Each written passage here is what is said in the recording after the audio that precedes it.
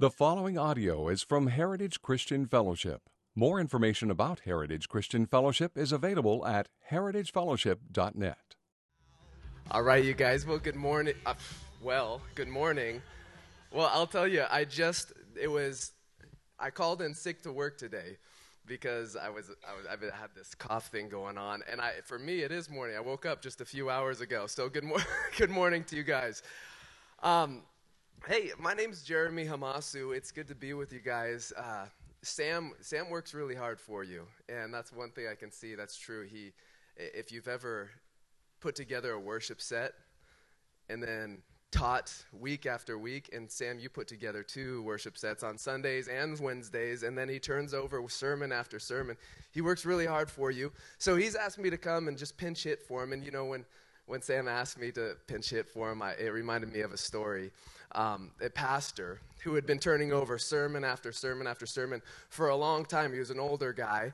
He was just getting tired. You know, he just wanted a little break. He just wanted a little to just, relax a little bit. So what happened is he woke up one Sunday morning and he said, I can't do it.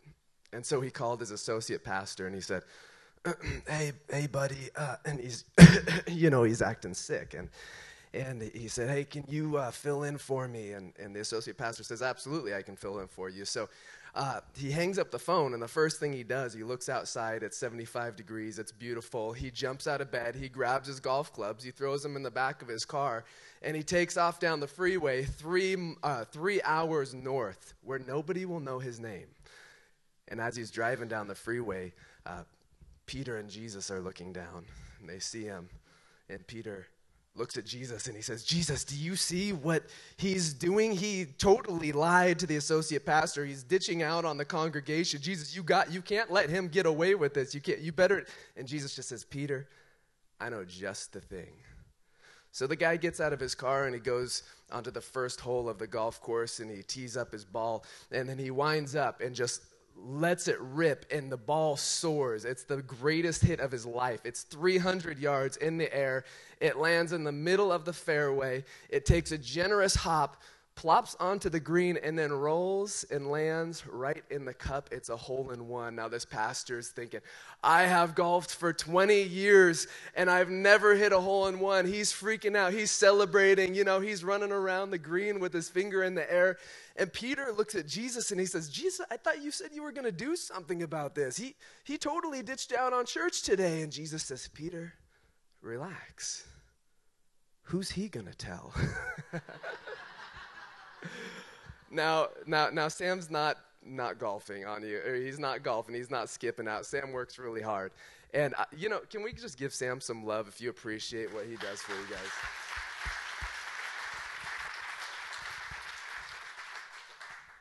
Well, I get to speak with you guys about Ruth, and I'm excited about it.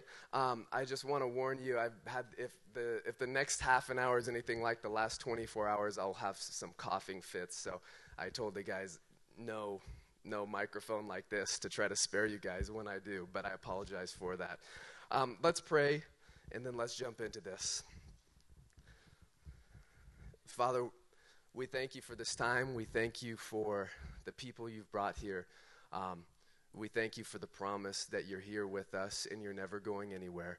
We thank you that we don't have to ask you to be here with us. But Lord, we do pray that you would align our hearts so that we might be able to receive of the good things that you have for us today. May we learn from you. May we learn about you. And Lord, I just pray personally that anybody who walks away from here will have a good handle on the book of Ruth and be able to use this to grow and allow it to impact their life. So we pray these things in Jesus' name for your glory. Amen. Amen.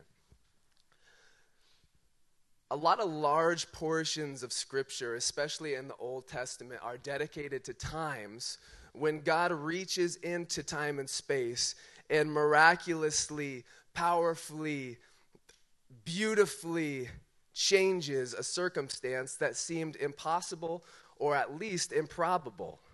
And we love those stories. Who doesn't love a miracle? Who doesn't like reading about David, this kid who takes up a sling and a stone and brings down the enemy of Israel? And who doesn't love hearing about Moses, who raises up his staff and the waters part and Israel is delivered from Egypt, and who doesn't love a good miracle? And they're beautiful. But the reason I like Ruth is because it's beautiful in a different way. While the characters in Ruth talk about God and they have conversations surrounding him, the narrator in the book of Ruth never once mentions God, and definitely doesn't mention God reaching down and changing anything miraculous. But it only takes a quick 15-minute read through the 4 chapters, and you can see that God's fingerprints are all over the book of Ruth from beginning to end. And I like that. I don't know if you guys ever feel like me, and I can say this because I'm not a pastor. I was a teacher. I don't even know what I am. I'm not qualified to be up here, Sam. You must be really desperate. But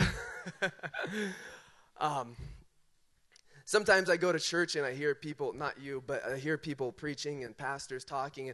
And you know, they tell their great stories of all the like miraculous things that they see. And you sit there and you're like, wow, those are great.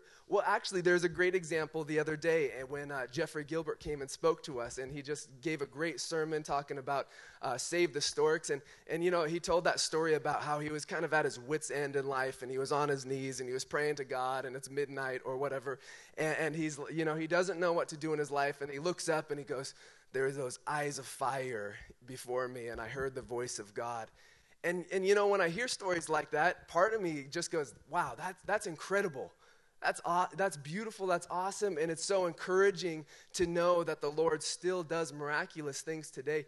But there's another, if I'm completely honest, there's another fleshly part of me that when I hear stories like that, I go, come on, man.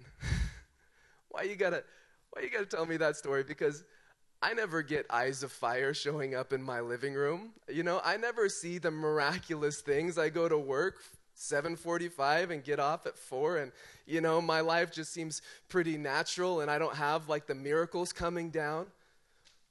But I love the book of Ruth because it reminds you and it reminds me that even though you might not see drastic changes and alterations and the impossible happening in your life, it does not mean that the fingerprints of God aren't all over your story from beginning to end. That's an encouragement to me. The book of Ruth was written around the time of David's reign, so probably around the time of 1000 BC. It was written, they don't know who exactly written. Jewish tradition says it was Samuel, but that's conjecture. Probably the reason it was written, David in his older age, being king, wanting to remember some of the stories of his past, stories of his family, and he would have had a soft spot in his heart for stories of humble beginnings and glorious endings, being that he came from humble beginnings as well. Probably asked a guy like Samuel to write down this story for him. Like I said, written in 1000 BC. But the beautiful thing about the Old Testament narratives is that there's really more than one narrative playing out at one time. So if you guys have this sheet, Sam always has nice sheets for you, so I felt like I had to do the same thing. Although I didn't know what to make you write, so I didn't ask questions. But it has been a piece from a book that really helped me understand the Bible a little better. And I got to tell you, just as a little rabbit trail side note, I got it for free online, a PDF download. It's called How to Read the Bible for All It's Worth. And this really helped me wrap my mind around the different genres in the Bible. And it's a simple read for simple people. So if you're not like a college graduate, or I don't know, if you're like me, I just need something simple that helps me to understand. And I pulled this excerpt out for us. And it says this. It will help you as you read the Old Testament narratives to realize that the story is being told, in effect, on 3 levels. The top level is that of the whole universal plan of God worked out through his creation. Key aspects of this plot at the top level are initial creation itself, the fall of humanity, the power and ubiquity of sin, the need for redemption, and Christ's incarnation and sacrifice. This top level is often referred to as the story of redemption or redemptive history. We've heard a lot about that at Heritage. Key aspects of the middle center level center on Israel. The call of Abraham, the establishment of an Abrahamic lineage through the patriarchs, the enslaving of Israel in Egypt, God's deliverance from bondage and the conquest of the promised land of Canaan, Israel's frequent sins and increasing disloyalty, God's patient protection and pleading with them, the ultimate destruction of northern Israel, and then of Judah and the restoration of the holy people after exile. And then there is the bottom level. Here are found all the hundreds of individual narratives that make up the other two levels, the narrative of how Joseph's brothers sell him to Arab caravaneers heading for Egypt, the narrative of Gideon's doubting, and in our case here today, the narrative of Ruth and Boaz. And I'm not reading anymore, sorry if that threw you off. 3 narratives. And so when we look at Ruth, you have this narrative taking place at the lowest level concerning a woman sinning around a woman who really, if you read the book of Ruth carefully, you'll see that the sinner doesn't actually, the story doesn't actually center around Ruth. The story really centers around Naomi. And Naomi is the central character who, contrary to popular belief, is really a wonderful woman and who is loved and magnetic to the point where when she comes over from Bethlehem down to Moab and she loses her husband and her 2 sons and she decides to go back up to Bethlehem, the women that are with her don't want to leave her. Orpah tags along with her, and she tells her twice, no, you need to go back to your family. You need to go back to your family. And it's only in tears that Orpah leaves. Ruth refuses to leave her side. Now, as Naomi comes back to Bethlehem after a 10-year absence, she comes in, and it says the whole town is stirred. There's a buzz going on because Naomi is back after 10 years. Everybody's excited. Everybody's looking to see what's happened. Where's Naomi been? What's her story? Now, Boaz is kind to Ruth because Ruth is kind to Naomi. So Boaz cares so much for Naomi that the people who are kind to her, he will be kind to. And at the end of the story, when Ruth has a child, it says the women of Bethlehem come to Naomi and say, the Lord has given you a child. This is a woman who was loved and cared for and magnetic. I like to call her the mother hen. But she's bitter. And she's bitter because she feels like the Lord has neglected her or left her because she lost her 2 boys and she lost her husband. On this first level, you also have Ruth, who is a beautiful young woman who is virtuous. She's a Moabite Gentile woman, but she's a virtuous woman, and she's bold and courageous. She's the type of woman who will come up to Boaz and ask him to marry her. She's bold. But she's also selfless and humble. She'll submit herself to the will of Naomi, and she'll submit herself to the will of Boaz. And she's this counterbalance that you don't often see. A lot of people liken it unto the woman of Proverbs 31. She's a P31 woman. And then you have Boaz, a man filled with integrity, a godly man. He's an older man, and he's very rich. He has the means to take care of other people. And so you have this lower level playing out, but if you look at the story really, if you raise it up a narrative, if you go up one level, the story fits perfectly into the narrative of Israel as they're inserted, as Ruth and her line is inserted into the lineage of King David and also eventually Matthew 1, King Jesus. Ruth is the great-grandmother of King David. And on the highest level, you have a beautiful story of redemption in dark days. I don't know if you were here last week, but Sam was talking about judges. Ruth 1:1 says, now it came to pass in the days when the judges ruled. Ruth, written during David's time, 1000 BC, was written about an earlier time of the judges. And if you were here last week, Sam talked all about the judges, and I left last week going, oh, not because the sermon was bad. But that's never the case. I left like with a pit in my stomach because the time of the judges was a dark time. You have a judge named Abimelech who's killing 69 of his half-brothers. You have a judge named Micah who's hiring somebody to start a new religion, and he's supposed to be leading people for the Lord. Then you have another unnamed leader who takes a concubine for himself, and then when these sex-hungry men of the town come and surround the house, he lets them take the concubine, and they rape her, and she dies. And it's just a gross, ugly book. And then the Lord says, now it was in the time of the judges that the story of Ruth takes place. As if to say that even in dark times, in a dark place, there's still towns like Bethlehem where people care about the Lord, where people love the Lord, where people are concerned about their reputation like Boaz and Ruth, where people want to do things the right way like Boaz does, where people still have an integrity.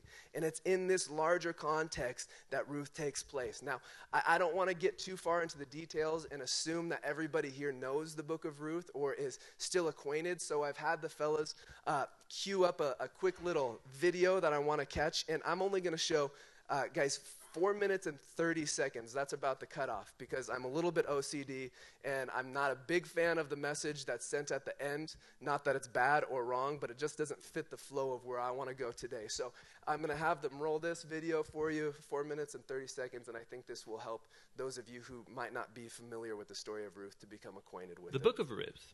It's a brilliant work of theological art, and it invites us to reflect on the question of how God is involved in the day-to-day joys and hardships of our lives. There are three main characters in the book: Naomi, the widow, Ruth, the Moabite, and Boaz, the Israelite farmer. And their story is told in 4 chapters that are beautifully designed. Let's just dive in and see how this all unfolds. Chapter 1 opens with this line, "In the days when the judges ruled." And it reminds us of the very dark and difficult days from the book of Judges. And here we meet an Israelite family in Bethlehem, struggling to survive through a famine. And so in search of food, they move on to the land of Moab, Israel's ancient enemy. And there the father of the family dies, and the sons marry 2 Moabite women, Ruth and Orpah. And then the sons, they die too. And so they leave only Naomi and these new daughters-in-law. And so Naomi, she has no reason to stay anymore. And so she tells her new daughters-in-law that she's moving back home. And Naomi, she knows that the life of an unmarried foreign widow in Israel is going to be very hard. And so she compels the women to stay behind. Orpah agrees, but Ruth does not. She shows remarkable loyalty to Naomi, and she says, wherever you go, I'm going to go. Your people will become my people, and your God will become my God. And so the two of them return to Israel together. And the chapter concludes with Naomi changing her name to Mara, which means bitter in Hebrew, and she laments her tragic fate. Chapter 2 begins with Naomi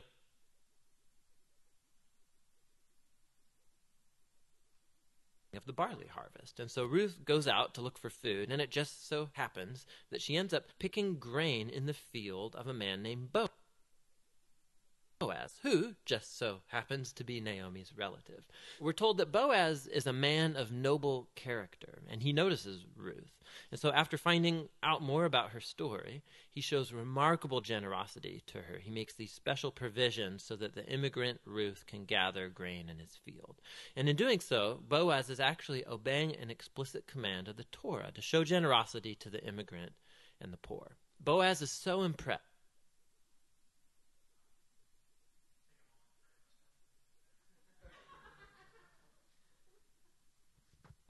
And Naomi finds out that Boaz, and she is thrilled. She says Boaz is their family redeemer. Now, this family redeemer thing, this was a cultural practice in Israel where if a man in the family died and he left behind a wife or children or land, it was the family redeemer's responsibility to marry that widow, to take up the land and protect that family.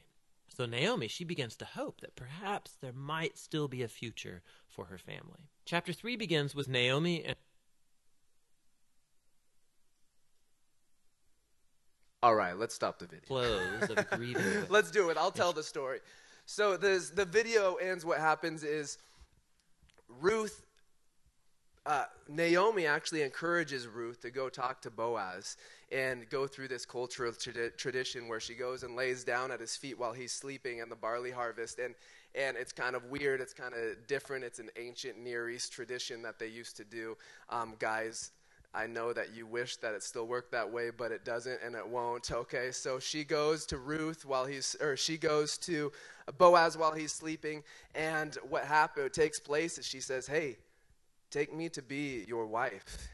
And Boaz does something interesting. He says, I will do this, but we have to go the right way.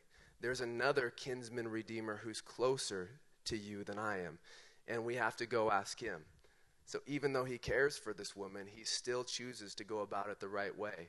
So he goes to the city, the gates of the city where the leaders would be, and he says, hey, and he asks the guy, he says, hey, do you want Ruth, or do you want this land, is what he says, Naomi's land. And the guy says, yeah, I'll take it. I'll redeem that land. And he says, well, here's the thing. If you redeem that land, you're also going to get Ruth as your wife. And he goes, second thought, I don't think I want to do that. So Boaz takes and redeems the land, and he takes Ruth for himself as his wife, and they live happily ever after. He redeems both Ruth, and in doing so, he takes care of Naomi.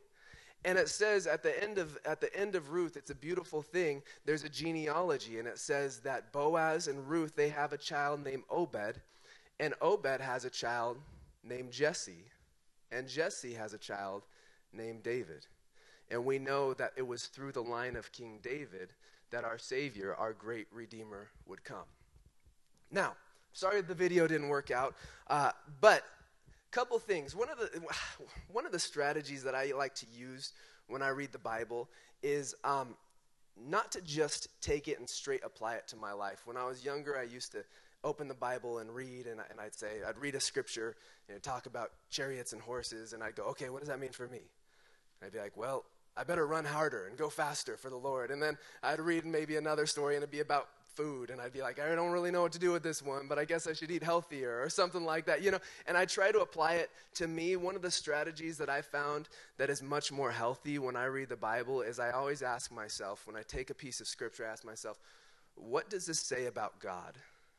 Because when I read the word, primarily my goal is to learn about him. And the beautiful thing is once you learn about him, there will always be a runoff for you and for me. But I like to do things in that order, and if that helps you, if that's a strategy that works, I know it's helped me a lot when I read the Bible. What does this tell me about God, and what does this mean for me only after that? So that's what we're going to do. We're kind of taking a different angle, which is part of the reason I didn't want to show the end of the video. What does this story of Ruth tell us about God? Number one, I would say God's plan is comprehensive.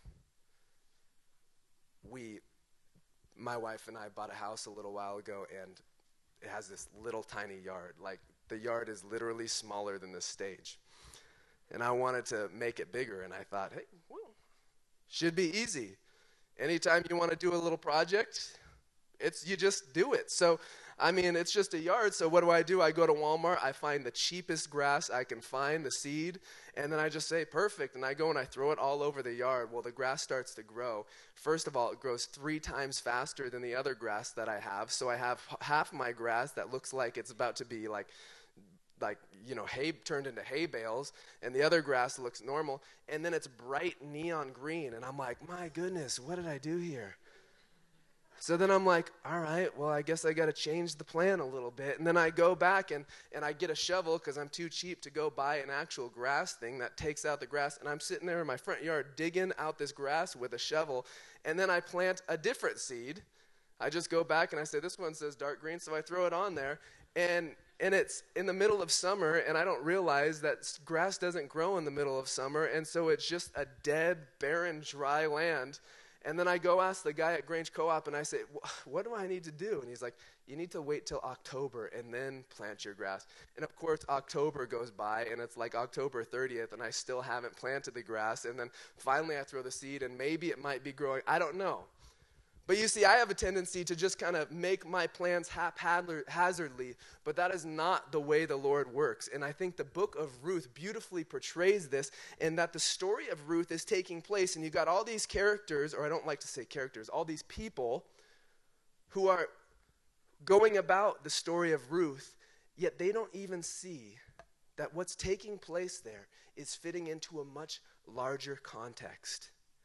Their little piece of the puzzle, their story is a piece of puzzle that fits into the greater picture that is the story of Israel, leading from the dark days of the judges to brighter days, the dawn when King David is on his way. Now the implications are this. God, I'm going to rewind button, play. Before we get to the implications, this is one of the things I want you to see. God is the Goodyear blimp above the parade. He's looking down, and he can see all the parts and pieces playing out at the same time. He can see the beginning, he can see the end. God's like the war general that's commanding the Allied troops, and as Eisenhower said, leading the Allied troops to absolute victory over the German war machine. He has the whole picture, he has the whole plan. But for us, when we are living out this plan, sometimes we're just the guy on the side of Main Street looking for a Tootsie Roll from a clown as the parade goes by. For us, sometimes we're the soldier that's in the trench and all we see is the fog of war. We don't see the greater plan. Yet Ruth tells us that God has a greater plan. He has a great mission. He has a bigger picture. And sometimes we don't get that. And the implication for it is this. If you take a character like Naomi, we have a tendency to look at her and we say, great, it ends so happily. Ruth has a child. Happy ending, good, redeemed, great. But in the reality of day-to-day life, a woman like Naomi still had gone through some terrible, terrible things. She might have lived her life and died not knowing the greater plan of God. She might have lived her life and died, and though happy about Ruth's child, still torn and broken and wounded from the loss of her husband and her 2 kids. And she might have died someday not knowing that she would be part of the family of the great Redeemer, Jesus Christ, or the great King David. She might have lived her life and never understood that. And the implications for us are this. God's plan is comprehensive, and sometimes in our lives, we feel, and in our Western way of thinking especially, we have a tendency to feel that we're entitled to explanations of why things happen in our life. And we'll bend and contort our lives to make a picture that makes sense for us of how this bad thing happened, but it was so good in that way. But the truth of the matter is, we might never know why the difficult things that come into our lives played out the way they did. And that's kind of discouraging in a sense. But the encouraging part is this.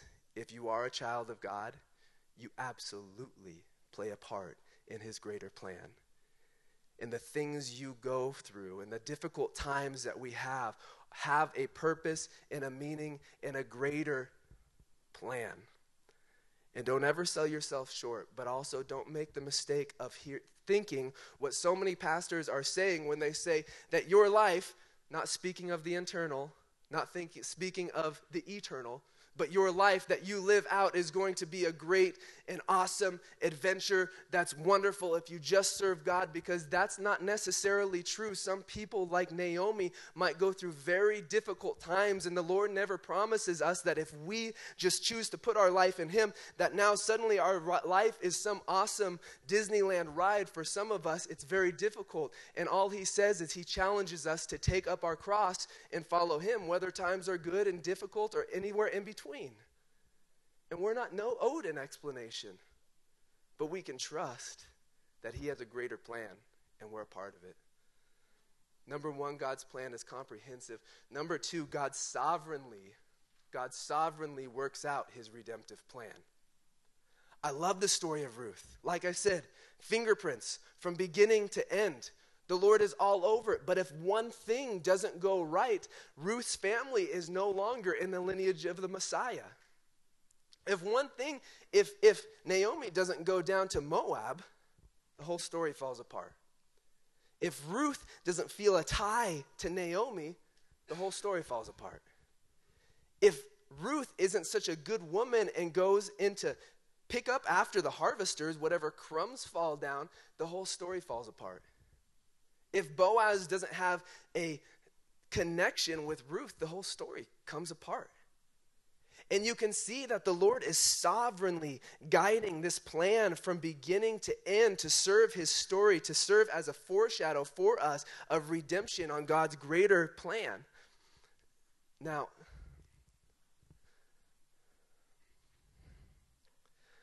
we often forget that God's plan is working out and God's going to bring about his redemption. Everything has to go just right in the story of Ruth. Otherwise, it all comes apart. And I think it's interesting that in the story it takes place in Bethlehem. Why Bethlehem? Do you guys remember the scripture, Micah 5:2? It says, but you, a prophecy, but you, O Bethlehem, Ephrathah, a word for people who are from Bethlehem, who are too little to be among the clans of Judah. From you shall come forth for me one who is to be the ruler in Israel, whose coming forth is from ancient days. It was God who prophesied through Micah that the Savior, the great Redeemer, would come through Bethlehem. Now, if you hit the fast forward button 700 years, you'll see a man and his pregnant wife named Mary is carrying Jesus, but the problem is they're in Galilee, and she's about to give birth. And God prophesied in Micah that she would give birth in Bethlehem. So what takes place? God literally stirs the nations. And he plants a seed in Caesar Augustus' mind that all the world should be taxed and registered in their home city. So while she's pregnant, they're forced to go on a track, and they go from Galilee all the way back down to Joseph's hometown to be registered based on what Caesar Augustus said. And then Jesus is born. And I see again that God sovereignly brings about his redemptive plan. And the beautiful implication for us is this, that the God who has the power to stir the nations to redeem his plan and to stay true to his word has also said that I have redeemed you. I have redeemed you, and nothing will pluck you out of the palm of my hand. The God with the power to move the world is the power that holds you in his hand, and I find great comfort in that. Number one, God's plan is comprehensive. Number two, he sovereignly carries about his redemptive plan. And number three, God welcomes the cursed into his family. God welcomes the cursed into his family. Not only was Ruth a woman, not only was she poor, not only was she an immigrant, not only was she a Gentile, but she was a Moabite. And historically, the Moabites never got along with the Israelites. They oppressed the Israelites for a time during the Judges. They also withheld good things from the Israelites historically. They also served their own gods. In fact, the founding of the Moabite people was based on a relationship, an incestuous relationship between a father and a daughter. And it's for all these reasons that in Deuteronomy 25, the Lord curses the Moabites. And he says, you will not enter the gathering place of my people for 10 generations. Most likely, people think that he's saying 10 generations is a figure of speech. He's saying, you are cursed. You will never enter the gathering of my people. But it's interesting because you flip over to Matthew 1 and you see Ruth, a Moabite, is right in the family line of Jesus Christ himself. And you have to ask yourself, how did a cursed Moabite make it into the family of God? And it's in this that I see a beautiful picture for us. And I think it's typified right in the second chapter of Ruth. You don't have to turn there. I'll read it. It's Ruth 2:12, and it said, Ruth's asking why Boaz is being so kind to her. And Boaz replies, the Lord repay you for what you have done, and a full reward be given to you by the Lord, the God of Israel. Catch this. Under whose wings you have come to take refuge. Under whose wings you have come to take refuge. And there's a beautiful picture there. that Boaz is a type of Christ, that Ruth is a type of the church. Gentile, cursed, outcast. We, the church, had nothing to offer. We were under the curse of sin. Yet when you take refuge under the wing of the Lord, he brings you in. Like Boaz brought in Ruth, the Lord brings us into his family when we take refuge under his wing, and he gives us care, and he cares for us, and he puts us under his wing, and he brings us into the family of God. And Ruth had nothing to offer Boaz. Ruth was under the curse, yet it was that one thing. She came into the family of God, and the Lord lifted the curse, and she has entered into the line of Jesus Christ. I'm so glad that the Lord has redeemed us. I owe my salvation to it. I was a Gentile, as many of us here are. The Japanese were not in the Jewish family. But the Lord has brought us in, and now we can sing the song of the redeemed. Whatever that song is, I'm excited to learn it. It probably sounds like the one we sing. What is it? Will you sing with me? I've been redeemed. Come on. By the blood of the Lamb, I've been redeemed. By the blood of the Lamb, I've been redeemed. By the blood of the Lamb, filled with the Holy Ghost I am. All my sins are washed away. I've been redeemed. May God allow us to trust his comprehensive plan. May God allow us to take comfort in the fact that he works sovereignly his redemptive plan. And may God allow us to take comfort in the fact that he's welcomed the cursed into his family. And may we do these things not by discipline. May we grow in these truths not by discipline, but may we grow in these things as we look at the cross and we see our great Redeemer fulfilling the work of redemption. And instead of being disciplined, may we be moved by the gospel. Thank you, guys. Lord, we just pray that you would have these things take root in our life, and may we grow in these. Thank you for the opportunities you give all of us. I pray that we would use them to glorify you to the greatest degree that we can. Father, may we trust your plan in our lives, not because things are easy, but because we see you on a cross, and we know if you are willing to go to the cross for us, you obviously are willing to give us the best, whatever that may be, even if it's difficult. We thank you that you are sovereignly in control, and we can trust you. We commit these to you in Jesus' name. Amen. Have a good night, you guys.